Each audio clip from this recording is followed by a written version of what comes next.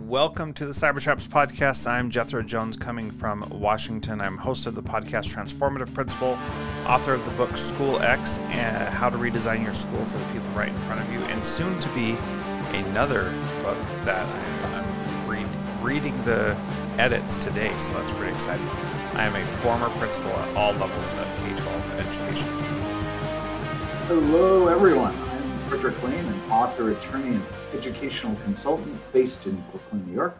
I'm the author of 10 books, including most recently Cybertraps for Educators 2.0, Raising Cyber-Ethical Kids, and Cybertraps for Expecting Moms and Dads. Jethro and I have teamed up to bring timely, entertaining, and useful information to teachers, parents, and others about the risks arising out of the use and misuse of digital devices. Over the coming weeks and months, we'll be talking to some of the world's leading experts in the fields of education, parenting, sociology, and cyber safety. Join us as we look at what it takes to better navigate our increasingly high-tech world. For more information or to donate to our work, please visit centerforcyberethics.org.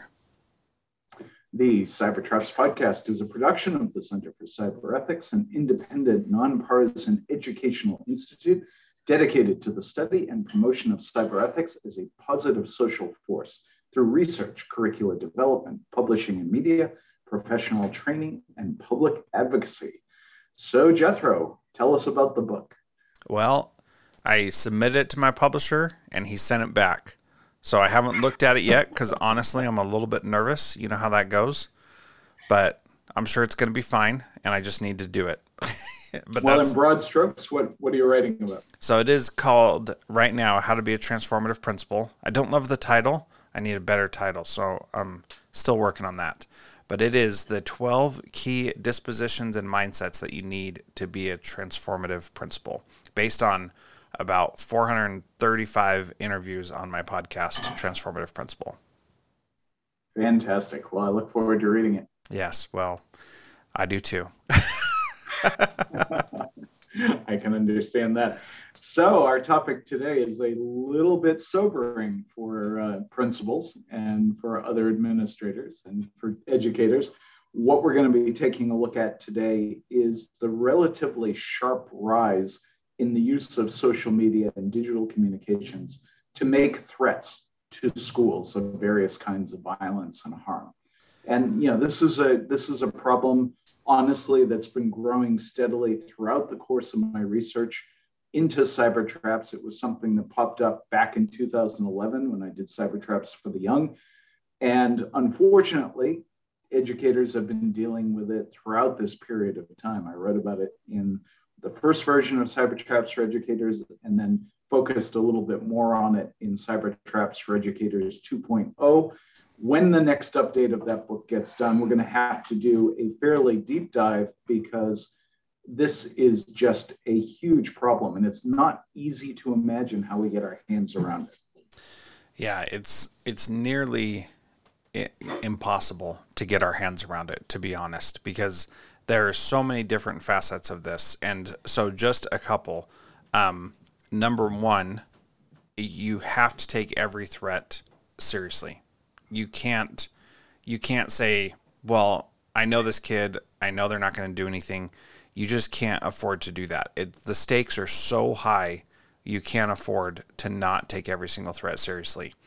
And it's interesting, Jethro. I don't think I've ever asked you this directly, but did you have to deal with this when you were in the principalship? Yes. Every single school I was at, I had to deal with it. Wow. Yep. And it's unfortunately a part of life. And our first big interaction with it as a country was the Columbine shooting. That was the one that got people to pay attention. But there had been school shootings before that. There have been school shootings since. But that was the big one that I remember in my lifetime where everybody said, same. Right. This is a big deal. And then, of course, just a couple of years ago, the Marjory Stoneman Douglas High School in Florida event that happened was something that did happen. But what people, I don't think, understand is that these threats are happening all the time, day in and day out all across the country.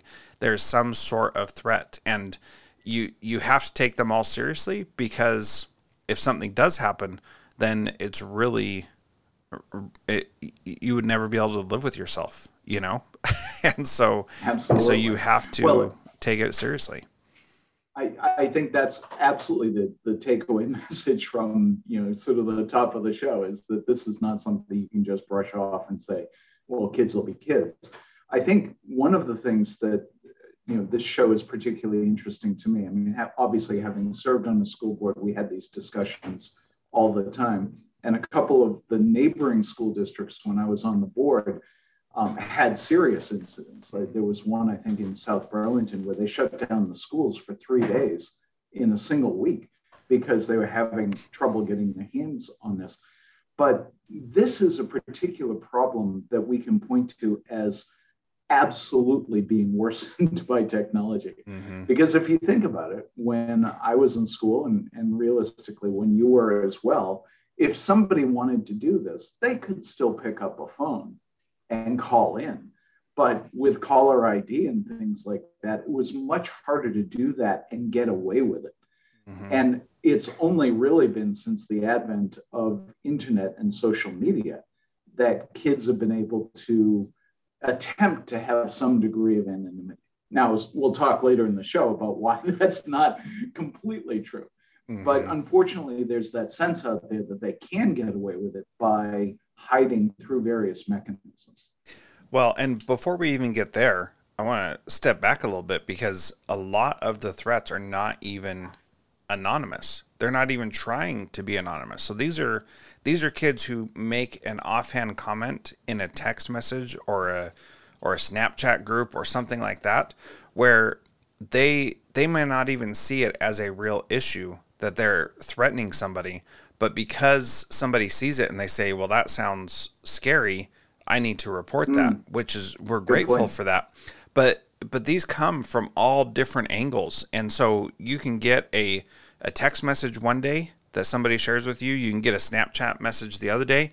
You can get something from TikTok another day, something on Instagram another day, and they can just come through all these different vectors to you at the school. Not to mention people who are making anonymous threats or trying to do things just to rile people up, and they have real repercussions in the day-to-day work. One, it's very time consuming to deal with them, to I'm be sure. sure. So, what was your procedure? Like, if when you were serving as a principal, what kinds of things did you have to do when these things arose? So the first thing is you assess whether or not you know who the person is. And I will say 99 times out of 100, we knew exactly who did it, and we already had a relationship with that person. So we figured out who it was. Then we assessed whether or not it was credible. And most of the time, it was not credible. It was somebody saying something dumb in a message somewhere because they just weren't thinking. But that doesn't mean that we didn't still have to go see who it was, see what their temperament was, how they were feeling, how they were going to interact with us, and then finally we would take action in that situation. And so we would sometimes lock the school down. Sometimes we would have to send notices to parents. Sometimes we could talk to a student, see that there was no issue, and then we would just report it up the chain in the district, and so that they were aware of what was going on. And there were times where the student was physically in the building making threats, and we'd have to lock down the school while the student's there. There are times where the student is not in the school, so you have to track down their parents, make sure their parents know where they are and what they have Right. access to. And so it just depends on the situation, which I think is just even more difficult because of remote schooling that has happened over the past year and a half, that they can the kids are not physically in the building. When a kid's physically in the building, you can get eyes on them. You can make sure that they're where they're supposed to be. You can make sure they don't have anything they shouldn't have and all that. So it's very disruptive, and it becomes the priority when there are other things that you need to do for your job. Yeah, no, that totally makes sense. I think that the issue that you raise in saying that is that kids now not only have so many tools that they have available to them, but they're getting influences from so many different places, right? Mm-hmm. And so there are these behaviors that have arisen that spill over to this, like the phenomenon of swatting, Yeah. which arose in gameplay, where kids are literally calling 911 and alleging that there's an incident at someone's house, and the police show up and sometimes break in because they're worried about it, and people have died as a result of that. So I think you get this atmosphere among some kids that these are relatively harmless pranks, and let's see how much disruption we can cause. Yeah.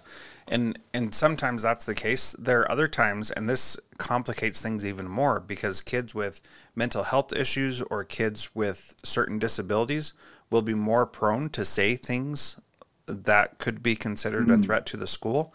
And so That's interesting. so that exacerbates it even more, because these kids are already in a sensitive spot, and then they say or do something that puts them in a more difficult situation.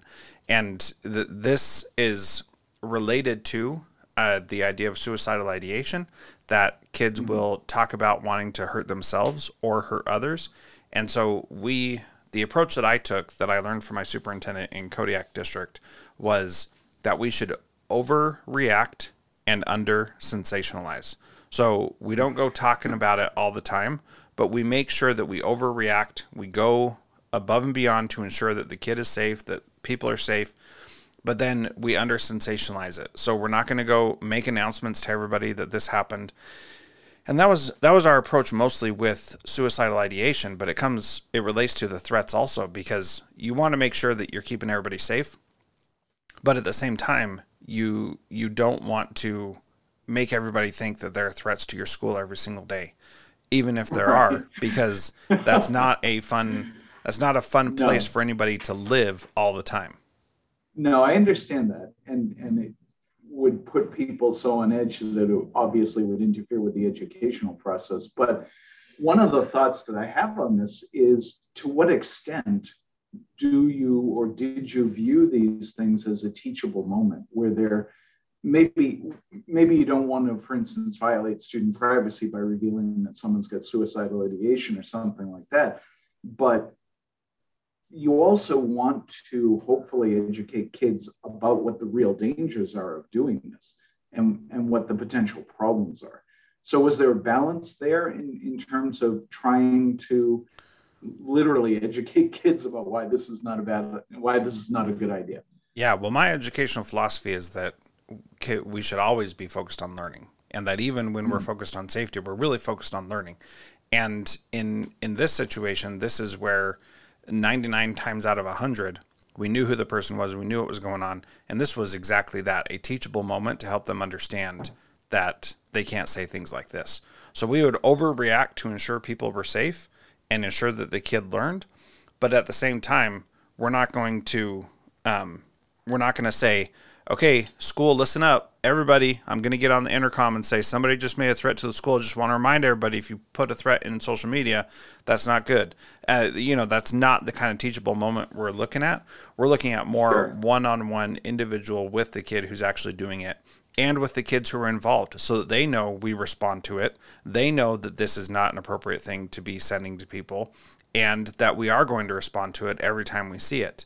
And that's where the teachable moment comes in. So I will say, with one exception, anytime somebody made a threat and it was one of our students, they didn't make the threat ever again that I'm aware of. Well, that's encouraging. I would assume, as part of this, though, that you're also having to reach out to the parents.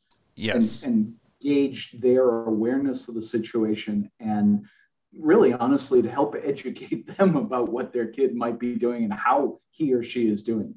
Yeah, well, and I assume it's overwhelmingly he, by the way. Yeah, usually it is a he. I wouldn't say it's that overwhelmingly. A lot of girls will do it also. So I would say it's probably more like 60-40 than 80-20 or something like that. Interesting. Yeah.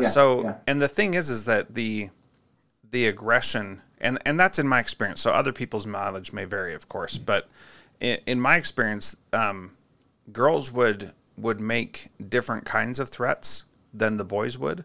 That the boys um, were much more aggressive violence focused, things like bombs or shooting up the school, things like that. But that the girls would make threats like, I'm going to come to school and beat this girl up. And and I did have a situation where a girl was stalking the halls trying to find someone that she wanted to fight, where we had to put the school in lockdown in the moment. And so it's and then girls are also much higher in my experience, than boys in the suicidal ideation as well. And so as I lump those two together, then that's, I think, what makes it more 60-40 for me than just threats Yeah, in general. that I think is really interesting. I mean, at some point we will want to talk, I think, about some of the recent findings with respect to Instagram, for instance, and the impact that it's having. But that's a topic for another time. How responsive did you find the parents when these situations arose? Yeah, I mean, so can you generalize? I don't think you can generalize, because each parent reacted to it differently based on what their kid was up to and what they knew. So one one student who doesn't have access to any weapons or have any experience with any weapons making a threat to the school, a parent would say, "That's ridiculous. We don't even have anything. There'd be no way for him to get anything." Even illegally, it would be very difficult because we don't even run in those kind of circles. Like, our friends don't have guns, or whatever the case may be. But then some parents, recognize that their kid does have major issues and they're working through them, and they say, "Okay, I'll add this to the list of things to talk to his counselor about, and we'll go from there. But I'm not really fazed by this." So in one situation, we had a student who had some special needs, and he made threats regularly. So again and again, repeatedly. And so we knew that he wasn't going to do anything. We knew he did not have the capability to do anything, and that this was unfortunately a symptom of his disability. And so we still responded to every single situation. We still talked to the parents every single time. And, we would, again, check and make sure, does he have access to anything? Could he do anything? Is any of this possible? Do you know where he could get the materials to do this? Would he know how to do this? Look at his internet history. Has he been looking for this stuff online? And we'd have that conversation pretty much every single time with these people, that help them see that, yes, we are taking this seriously and there is something to it, but at the same time, we know this kid is most likely not going to do something. And you never want to be wrong about that. And so that's why you always have to make sure you're following all the procedures to make sure that happens. Well, and I think that's actually a great segue, because the more people, I would assume, in your leadership team you can get involved in this evaluation, on the fly, the better off that is. But that, I think, really underscores the need for an incident response plan. Absolutely. For this kind of thing. And we talk about this, I've done a bunch of cybersecurity lectures for school districts, and the response plan preparation is so critical to dealing with these things effectively. Whether it's a cyber attack or ransomware or some school violence threat, you need to know ahead of time what the checklist is for working through the problem and dealing with it effectively. Yeah. And if you don't have that in place, you really need to make it just for yourself, if nothing else, because your district should have a plan and you should have a process to go through. But not all, I think at this point, most districts probably do have those in place, but not everybody takes it seriously because it hasn't happened here yet. And so that's where it's vital for people to make a plan and to know what they're going to do when that happens. And every situation is different, and the way you're going to get it is different. But that doesn't mean that it's not possible to take a stance and make sure you know how you're going to respond to it. And well, look, I have some practical experience in this, because when I was on the Burlington School Board, we actually had to institute a program to review our policies and procedures for different things. And I'll tell you, I'm sure this will come as no shock, that there were some binders we were blowing the dust off Yeah. when we were Yep. when we were going through. I was like, wow, nobody's looked at this in 15 years. So Yeah. let's get up to speed on that. And I think that that's a really important point for administrators and school leaders to keep in mind, because this technology and the threat vectors change so frequently that it's really important to periodically update these policies and procedures, and make sure that not only have you addressed all of the emerging concerns, but that people who have taken over roles in your school district are up to speed. Yeah, and that they know what their role is. And that is the old joke of schools, is that you make a improvement plan or an accreditation plan, and you do all this work to put it in a binder, and then you put it on the shelf and you never look at it. And that happens all too often. And my recommendation for this would be that whatever plan you have in place, you have to make it fit on one page. And if it doesn't fit on one page, then it's not going to be effective. Nobody's going to look at it. Nobody's going to follow through on it. Nobody's going to do the work that they need to do to make sure that it's actually happening. So if it doesn't fit on that one page, then it's not worth it. And that's where we have to start, is by getting these policies down, or these procedures down to a snapshot, so you can see, like you said, a checklist, and know exactly what we need to do. We can't be going into this 15-page workflow to make sure that everything's working. You have to make it simple for people to know what their steps are. Well, and I think one of the other things that's useful to remind people is that at both the state and the national level, there's huge amounts of online resources to help people do the kinds of planning that they need to do about how to respond to these different kinds of situations. And so I would really encourage people to make sure that they've done that kind of research. For instance, Jethro, as you know, I've been working on this Substack newsletter as a way to organize and promote the work that you and I are doing in terms of the podcast.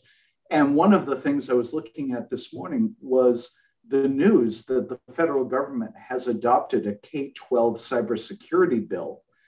And I didn't realize this, but if you go online to CISA.gov, there's a large amount of school safety resources available for IT departments and school leaders. Yeah, there's a And ton. in the next week's issue of the newsletter I'm doing, we'll have the link to that. So people should go ahead and check that out. But this is where you do the planning ahead of time to make sure that everything is going to work properly. Yeah, and I want to just encourage everybody, cybertraps.substack.com. You should definitely check that out. And the resources that Fred has put into this are just mind-boggling. So Wow. there's a lot of good stuff in there. And I'll tell you, Jethro, it's totally a byproduct of the work that you and I have been doing. I mean, you have a ton of fantastic stuff for school leaders that you're developing. And from my perspective, this is work we're doing anyway, so we may as well get it out there. Some of it will show up next summer in Cybertraps for Educators 3.0. There'll be a forward, hopefully, by Jethro to talk about there we go. that we're working on. But let's wrap up this particular discussion. First of all, by saying, as we always do, we've got a bunch of resources that will be in the show notes. You should take a look at some of the incidents that are out there and some of the things that schools are doing. I think overwhelmingly what we talk about is this need to create a culture of awareness and a culture of cyber safety within a school community.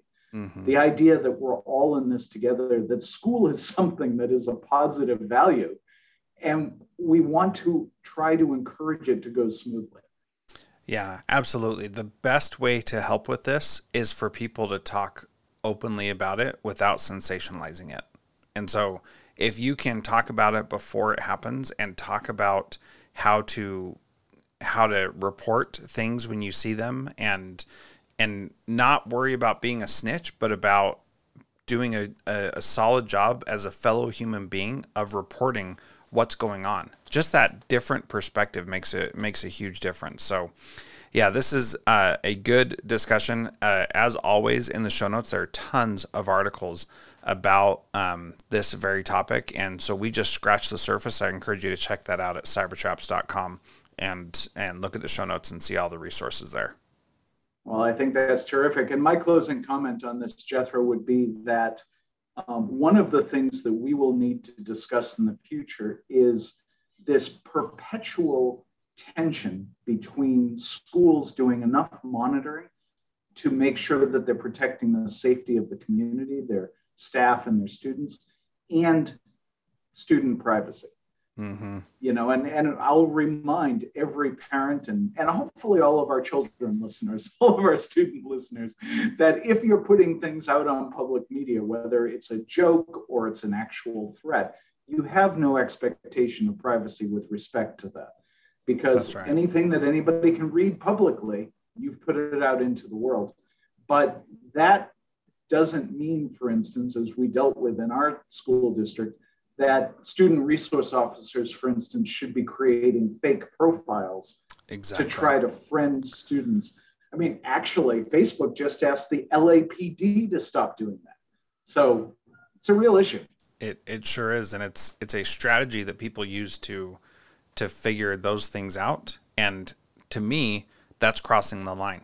That's going too far. That's violating people's privacy. And, you know, we have to trust that our kids are going to do the right things and help us be successful. Well, with that, Jethro, I think we've come to the end of this episode. Once again, thank you for another great discussion. Yeah. This wraps up this episode of the Cybertraps podcast. In the coming weeks, we will continue our coverage of emerging trends in a variety of areas, including digital misconduct, cyber safety, cybersecurity, privacy, and the challenges of high-tech parenting. Along the way, we'll talk to our growing collection of international experts who are helping us to understand the risks and the rewards of digital technology. You can find the Cybertraps podcast on all your favorite podcast apps. We hope that you'll share the show with your colleagues and your friends, and reach out to us if you have questions or topic suggestions. If you'd like to follow us on Twitter, I'm at Jethro Jones and Fred is at Cybertraps. And if you're still listening, you must have loved this podcast. Please leave us a 5-star rating in your podcast service. We appreciate having you here and look forward to you joining us for our next episode on Thursday.